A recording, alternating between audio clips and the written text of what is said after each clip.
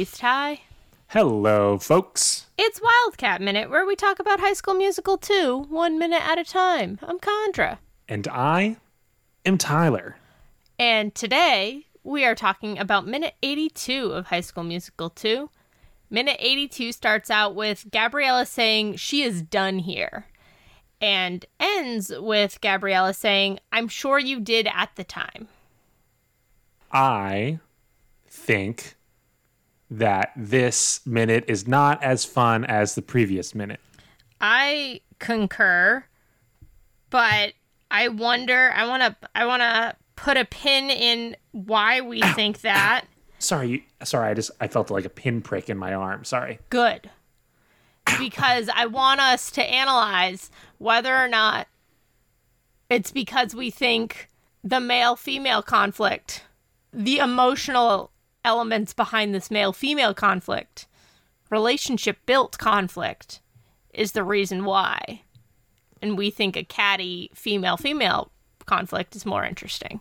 I think it's because we've gotten Gabriella and Troy drama for like the last 150 minutes of High School Musical content that we've been doing. And we've gotten Gabriella and Sharpay drama for 3 of those minutes. Okay, that's fair. I'll give you that. But you're not wrong in this interpretation of like overall, like, why is like women on women conflict propped up like so much, and like why do we do so much to pit women against each other when men are the real problem? Hear, hear. So no, I take your comment as completely valid, but it's interesting too because like in this case, it's not necessarily that we're like pitting Sharpay versus Gabriella in order to tear them both down. I think they were both elevated by the previous minute's argument. Mm-hmm. And in terms of like getting to see both of them act really well and getting to see some emotional, especially Gabriella's emotions come to the forefront. Yeah, we get emotional depth from the both of them in different ways than we've seen before. Whereas I want to talk about the last thing that Gabriella says to Sharpay real quick. But whereas once Troy comes in, it just becomes like the same plot beats that we've been dealing with for the last 40 minutes of this movie that aren't particularly interesting because of the way the movie's been written about like Troy's scholarship and like him being a bad friend or whatever. Like that stuff hasn't been set up to be like the dramatic moment that we want. Mm-hmm. And the stuff that has been set up really well is like Gabriella's burgeoning friendship with Ryan and Ryan becoming a Wildcat sympathizer, which has been the more interesting stuff in this movie. Yeah, I can definitely get behind that too. It's still, and maybe we can finish the Gabriella Sharpay conflict before moving on to the Troy conflict and comparing the two. But Gabriella throws her hands up and says, I'm done here. Which Troy interprets immediately after as she's quitting, but that's not who she would quit to. Well, effectively it is. Yeah, I guess. So I forget what Sharpay said directly before this, but Gabriella says to Sharpay something like, I hope you step away from the mirror long enough to check the damage that will always be right behind you. It's so good. Is it good, though? Is it? Does it make sense? It does, because the aim of the sentiment is you're not paying attention to anyone around you. You're not realizing the chaos in your wake. Like, you walk by someone and chaos ensues.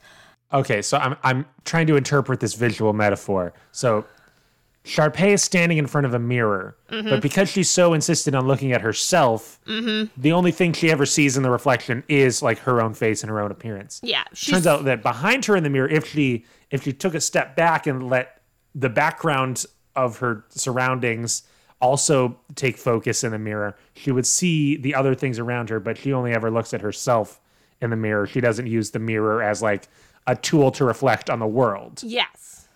Yeah, there's no world. It's a difficult visual metaphor. You've convinced you've helped me realize that it's not a bad one. No. But it's complicated to come out of Gabriella's mouth in this moment and to be like a child who's like, what? Huh? What? So, and maybe it's my library world thing. We use a series of metaphors called mirrors, windows, and doors in the book world to... yes, I'm familiar with this. Okay, well, for those at home that maybe you're not. The goal of any book is to either be a mirror, a window, or a door. So a mirror, you see yourself and something that looks like what you're familiar with in. A window, you look into another world that you're less familiar with. And a door where you are invited to take part in this other world. So you get to step through and really feel engrossed in it. And it was originally designed for diverse books. The metaphor was originally designed for diverse books, but it can take any sort of book into consideration because you should be able to find things that connect you with any experience, but then also recognize that every experience is different. So even if a book does reflect you, there's going to be differences that you can still learn from. Yeah, and the strength of any like artistic endeavor would be to be able to experience something new while also learning about yourself in the process. Mm-hmm. And Gabriella is invoking that Sharpay doesn't do that. Yeah, Sharpay only cares about her self-betterment, and it's literally always at the expense of the people around her. I would even question whether it's betterment or just continuation of the status quo. Like, whoa. Indeed, she just wants to stick to it. Like, Sharpay doesn't necessarily like change. She likes being in charge. She likes things where she knows exactly what's going to happen next. And I don't think there's a betterment there. Like, she's not talking about college. Well, we don't see her talking about college or her future. She's focused on Troy's future, which would be, I guess, a betterment for her because it would elevate Troy's status if they were actually together in the way she thinks they are in her head.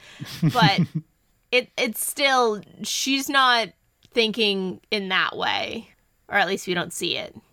In a way that's like fascism or white supremacy, it's like Sharpay is used to this position at the top, and it's not like she's trying to make herself better, like on an internal way, but it's not a natural place for her to be because the world is built in such a way that like equality may and probably should be the natural order of things. So having someone sit at a position on top is always going to require a continual effort to put other people down. Yes. And that is what Sharpay has to do.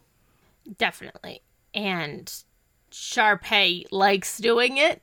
She feels fulfilled by it. So for Gabriella to strike back and say, no, what you're doing is not okay, is very jarring for Sharpay. And instead of taking the time to reflect upon it, she storms off with her posse trailing. Yeah, it does at least stick out to me that Sharpay does actually seem to be hurt or affected by this comment.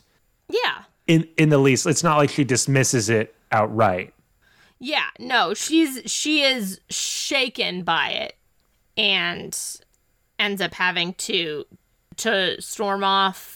Maybe to reflect on it. We don't know, but not likely. Maybe Sharpay just like didn't really understand the metaphor that Gabriella said, and she had to go check a mirror to see if there was flames and like brimstone behind her. She was like, I need to go unpack that with other people. Yeah. Hey, if it was like a therapist or a counselor or something, yeah, unpack that statement. Unpack like literally like what I had to do was like, okay, so I'm looking in the mirror and there's stuff behind me. So hold on, let me just make sure I'm getting this right in my head. Yeah. So as soon as Sharpay struts off with the Sharpettes in tow, and the Sharpettes are all like holding these little mugs or something. Their drinks that they were all their fruity drinks that they were all drinking before. And the first one's got Sharpay's too. So Sharpay is not without a drink. And that's when Troy rushes in and says, like, hey, whoa, hey, done with what? Are you can't quit. She can do whatever she wants.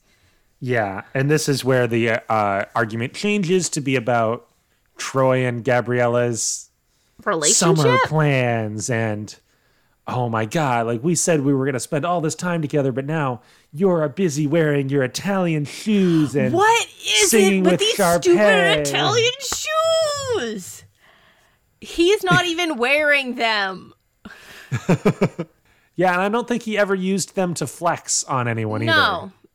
I think the movie would have made a point of showing the shoes if he had actually worn them. But we've not seen him wear them once. Or if they were particularly gaudy shoes, like if they were, like, were they blue or something? They were just blue. They were just blue shoes. All right, blue is kind of a weird color. So that's probably why he's not wearing them. If they're like leather shoes, like blue leather is not like a usual. Yeah. So Gabriella says, you know what, Troy, plans change and people change. Yeah. The dramatics elevate here. It very much... The melodramatics The melodramatics, there we go. The music even starts up. Yeah. I didn't realize how quiet it had been until the music kicked in. And I was like, oh, yeah. Yeah, again, it's like it only serves to make this minute feel like the cliche TV trope version, whereas the last minute felt more real and visceral. I love Gabriella's call out to Troy that's like, apparently this talent show is important for your future. Whatever, great for you. Like, I love that confusion because I think everyone is equally confused why this talent show is so important for Troy. Yeah, and he does, like, he never wanted to sing with Sharpay. No. He's getting roped into it. And she should know that, like, Gabriella, if they are as close as they said they were, should know that Troy does not like singing in public. He even had reservations about singing with his friends. He was like, I don't want to sing in the talent show. And if Taylor actually had watched his performance, she would have seen discomfort. No, but he was singing the romantic words to Sharpay that he was supposed to be singing to Gabriella. Actions and words are different. No, they should align, but... Yeah, overall, it's more of this, like, thing of, like, okay, some of these things are Troy's fault. Some of these aren't Troy's fault. Some of these are, like, being played up for emotional reasons. And then we get back on this train of, like, what about this movie is taking, like, teenage emotion and angst seriously, and what about it is like just playing with the same old like tired tropes and cliches that any TV show or TV movie would use.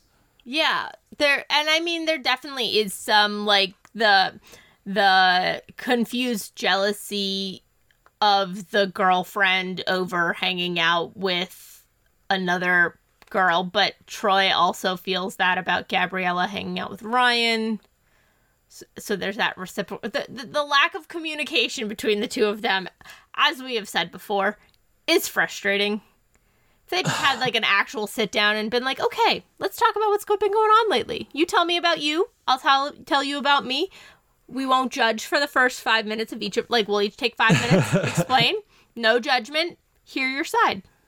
Obviously, teenagers aren't going to do that. No.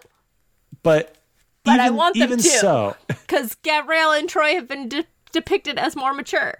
From a writing perspective, it's weird that, like, the things that they choose to make this argument about are, like, the shoes and the talent show and the scholarship stuff, which, yes, is part of it. But the framing of the argument, like, it's not about what the emotions of the movie are about. And the framing of the argument also isn't about how they're not arguing about what they're really arguing about. So if any of that makes sense, like, it's just like, why are we doing this again? Like, it's hard. Yeah, it is really hard because it's not a compelling argument, as we've said.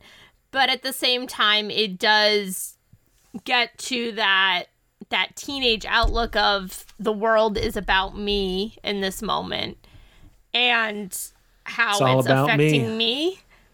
And for Gabriella to have that kind of moment where she hasn't always had that is really nice, actually, to like show, yeah, she's a teenager too. So maybe let's harken back to this similar equivalent moment in the last movie where Troy they had done this like camera trick where they like piped in Troy talking to the guys in the locker room about how he doesn't care about Gabriella and he wants to focus on basketball. Yeah.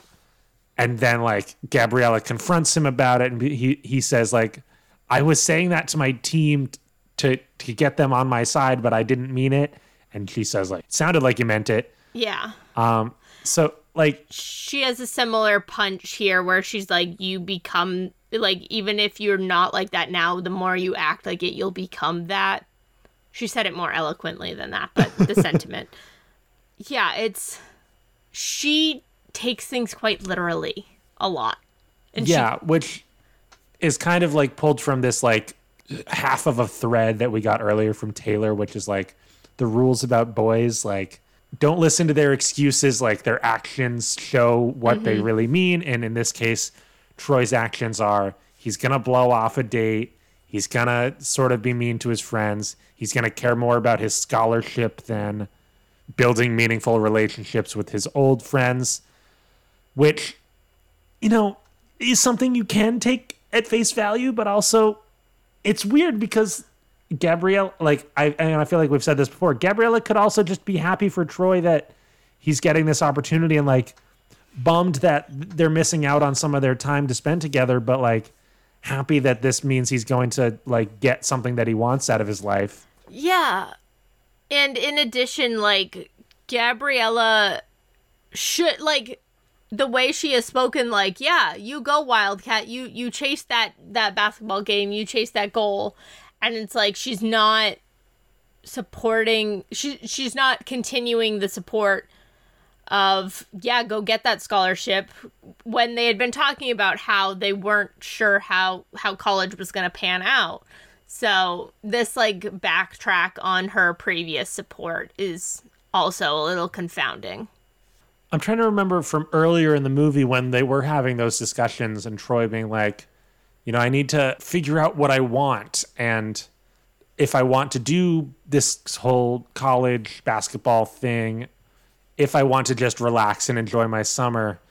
And it feels like the movie like didn't keep that thread. Like the movie got so pulled up in the Sharpay antics and stuff that like it stopped being about like Troy figuring out his own agency in his life because his agency is so completely dominated by these other people in his life. Now, granted, I'm pretty sure that that's what the song Bet On It is about, but it doesn't feel like we've gotten much of that thrust from him as a character. Like we've talked a lot about how Gabriella gets the shaft for it to be the Troy story, but the Troy story isn't anything either. Like, yeah, it's watch how Troy is maneuvered into all of these different situations that he doesn't want to be in. Yeah. And, you know, there is the type of movie about like, oh, the protagonist is a schmuck who like doesn't have any will over the world around them, but we follow them as a sort of like interesting case study of the cruelty or weirdness of the world that they exist in. But that's not Troy. Like Troy is supposed to be like a protagonist. He's supposed to be like a Harry Potter type where you're like, no matter who you are, you can identify with him. Yeah. I do want to pause us for a minute because we are definitely looking at this film in the lens of post-teenagedom for the both of us. And What do you mean? I'm still 18. I have to do this at work all the time. Like, part of, like, is like, okay, how would a teenager think about this? And I wonder if this movie is actually hitting some points of, everyone is saying what they want of me, and I, like, getting pulled in all these directions, and people not understanding what's really going on. Like, that overwhelming nature of not quite getting everything, getting told to do everything and just not being able to be honest with everyone. I mean, I don't know. Go watch Spider-Man 2. I think there are some elements there, though, that do reflect a teenage experience that maybe because we are older and have the ability to analyze situations a little better than when your brain is teenage goop, because like the brain like I don't think the people who like this movie are connecting to it on that level. No. But I think there's still something there to be said for, like, it does reflect that experience. That a lot of, like, you just don't understand me. Why is everyone telling me what to do all the time? Like, those like, tropes of teenage angst. They're tropes not because they're overplayed in movies, but they're real experiences that nearly everyone feels. I agree with you overall. I do, however, think that, like, if the movie was about that, like, then we would be talking about it. And it's just not. No, but I could see why a young person connects with the movie. Okay. Because that's ultimately, like, that's the goal of this movie, is to have young people connect with it. And it's like, okay, they connect with it because they see characters feeling the same way they feel. I think that was the goal of the first movie. I think this movie is like, what if we had a bunch of songs and then there was like a plot thread that barely held it together? We'll continue exploring this plot.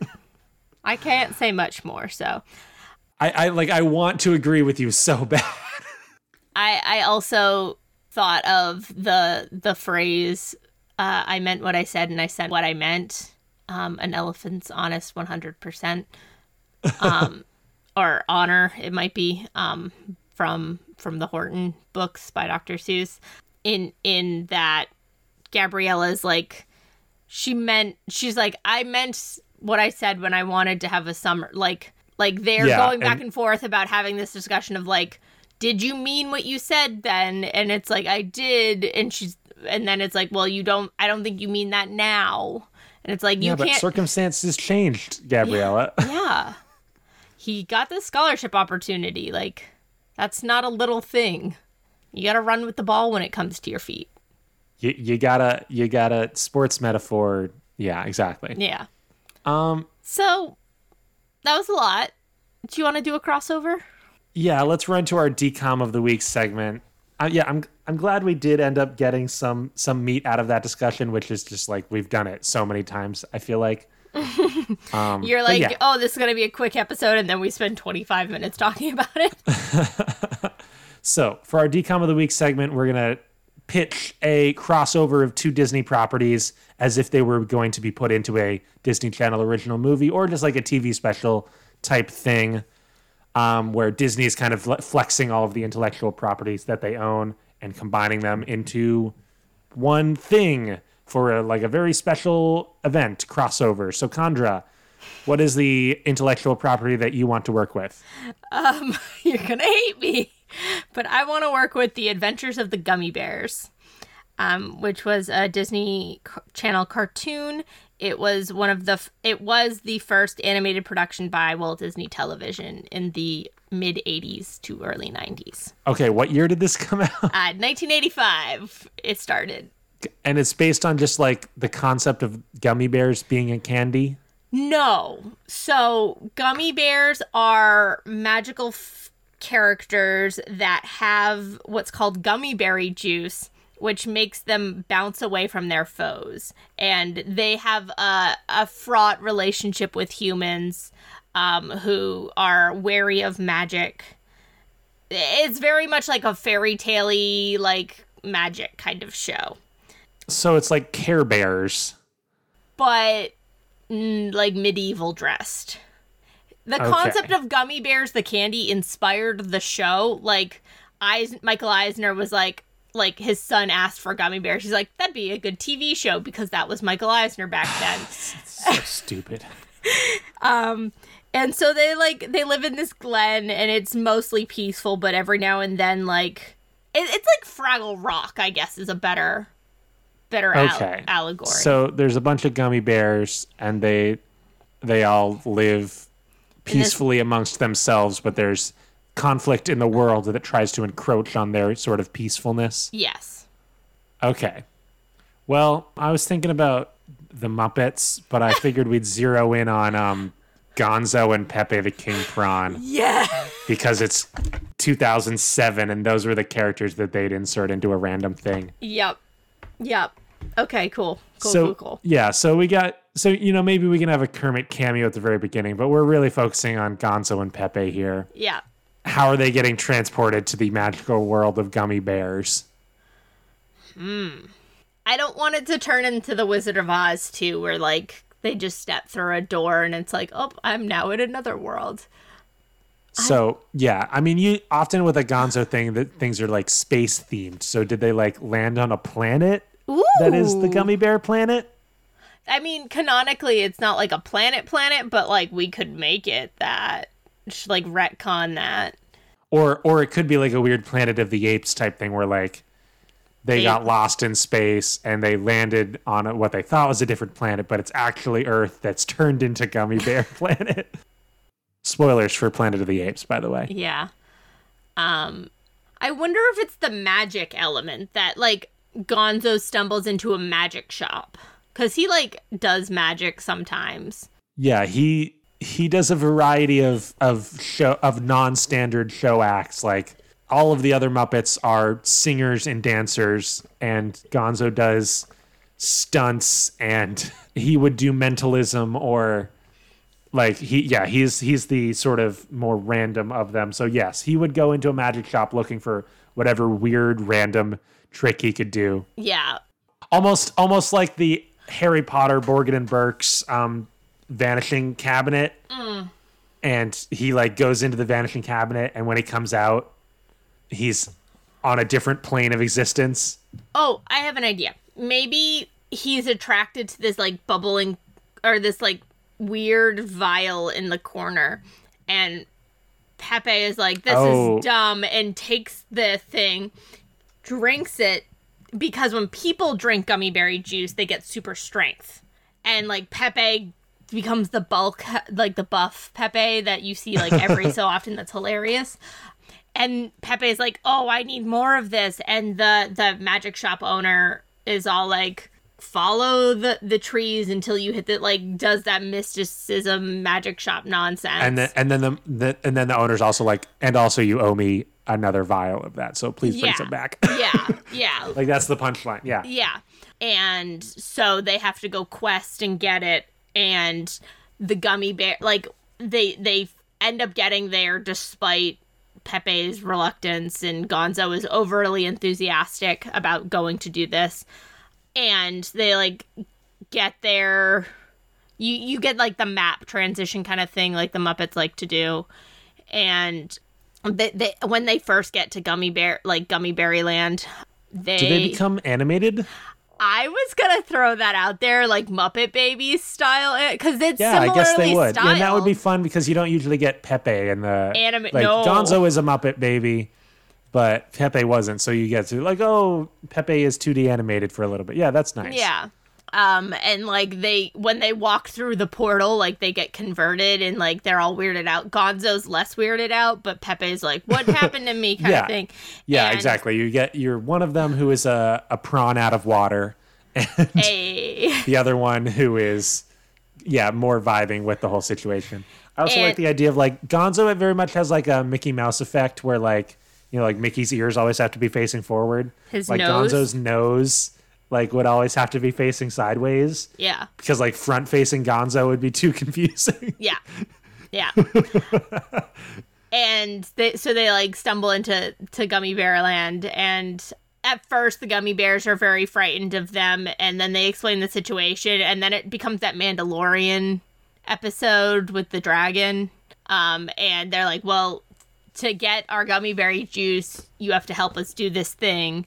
And it's every like Star Wars Western trope I was thinking about, because we recently did Castle in the Attic, which is like a similar thing. Yeah. Like, oh, I'm in this world, and oh no, now I have to save this world. Yeah. Yeah. And it's not that they have to save the world, but maybe like one of the characters got captured by the human princess in that world, and Pepe tries to like be all weird with the princess like he normally is. You really wanted to say seduce.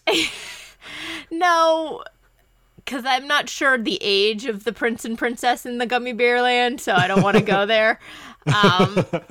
But he like is excited by the prospect of a princess, and then like they get there and he's like, no. Yeah. And so what weird thing does Gonzo do? Like, and maybe there's some sort of like self-aware, like, oh, because I'm two-dimensional, like I can lie down flat, or See, I was thinking whatever he was picking up in the magic shop to begin with ends up being his weapon, and the princess and their beast that they're fighting with, whatever that may be for this, is so taken aback by like, I was thinking it'd be funny if it was like a little honking horn kind of thing, like one of those like kind of horn. I thought that I was would be thinking funny. it's just like a bag of beans or something. Okay, yeah. So like something really, really basic. Maybe it's both. Yeah, he's got like his Mouseketools. Yeah. Yeah, and he like uses these magic shop items, and they're so confused by them that they end up like giving back the gummy bear to the clan, and they are able to escape through this. How come in Mickey Mouse Clubhouse the mystery Mouseketool is always like exactly the thing they need in that moment? That's because Toodles is magic and is omniscient.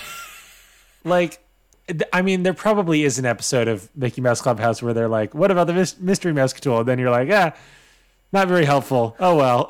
next time. I don't think they would do that, though, for a kid's show. But, like, if it was, like, the SNL Mickey Mouse Clubhouse, then it would be. Well, I'm thinking Dora has the same thing. She'll, like, pull all her stuff out of her backpack, and one of the 3 things she pulls out is the exact thing they need. Like, that's just a kid thing for process of elimination. Like... Yeah. Anyway, so they rescue the gummy bear people from the evil humans. Yep. And they get the vial, and they like saunter back home and present the magic shop guy the vial of gummy berry juice. Maybe they had to use a vial like in the berry worlds also to like Gonzo had to take it too, because like you need both characters to take it at some point. Yeah, that is true. So Gonzo takes it at some point in the berry world, and then they go, oh, thank you, and then they give them 2 to take home so that they can give 1 to the magic shop owner, and Pepe can keep 1 for himself. Just in case. Wink. Yeah, I think that'd be a fun TV special. It'd be like 40 minutes. Yeah, once we did like the Mouseketool, like, oh, these are like random magic things that we're gonna use, then yeah, that kind of like gives it a very like simple, straightforward, like, okay, we're gonna go from X to Y to Z. But maybe like at the beginning when you see Gonzo picking out these things, you're like, what the heck is he gonna be doing? Yes, exactly. Yeah, and that's the Gonzo energy that we need. Yeah. You're like, what act is this for where he needs an like a little honking horn, a bag of beans, and like a harmonica that doesn't work. Yeah, like but you find out in Gummy Bear Land the harmonica does work, and it makes this really high-pitched noise that freaks out the animal. And then they use the beans to like flip it. Like they like scatter the beans, and they do that flippy thing that animation does where it's like whoop whoop whoop whoop whoop, and they fall. Wait, what do the beans do in animation? I knew the second I started making sound effect noises with my mouth this was going to be said. And for that, I'm going to let you just listen to it when you edit it again, Tyler. I'm going to re-edit it in there. Whoop, whoop, whoop, whoop, whoop. I think this is, I mean, it was better than Chicken Little and... That was doomed from the start, though. Yeah, anyway. that was a cursed episode. Where can people find us on the internet, Chandra? They can find us on the Twitter at Amateur Nerds. Or me personally at Tyler Boudy, TYLARBOUDY. You can send us an email to amateurnerdspresent@gmail.com. Yeah, let us know what your favorite gummy bear flavor is. The white ones? No. I think mine's like the yellow one right now. Sometimes I do the orange ones, though. I eat a lot of gummy bears. When I was in my grad program, I would buy the 3-pound bag for finals week, and I would eat the whole thing by myself.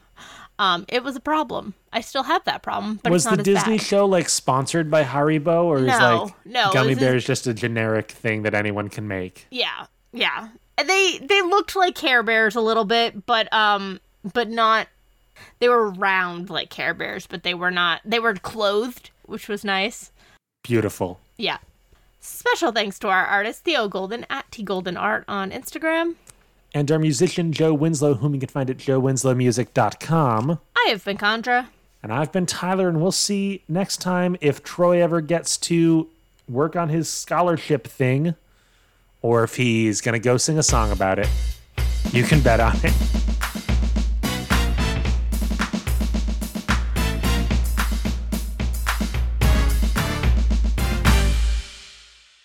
Whoop, whoop, whoop, whoop, whoop.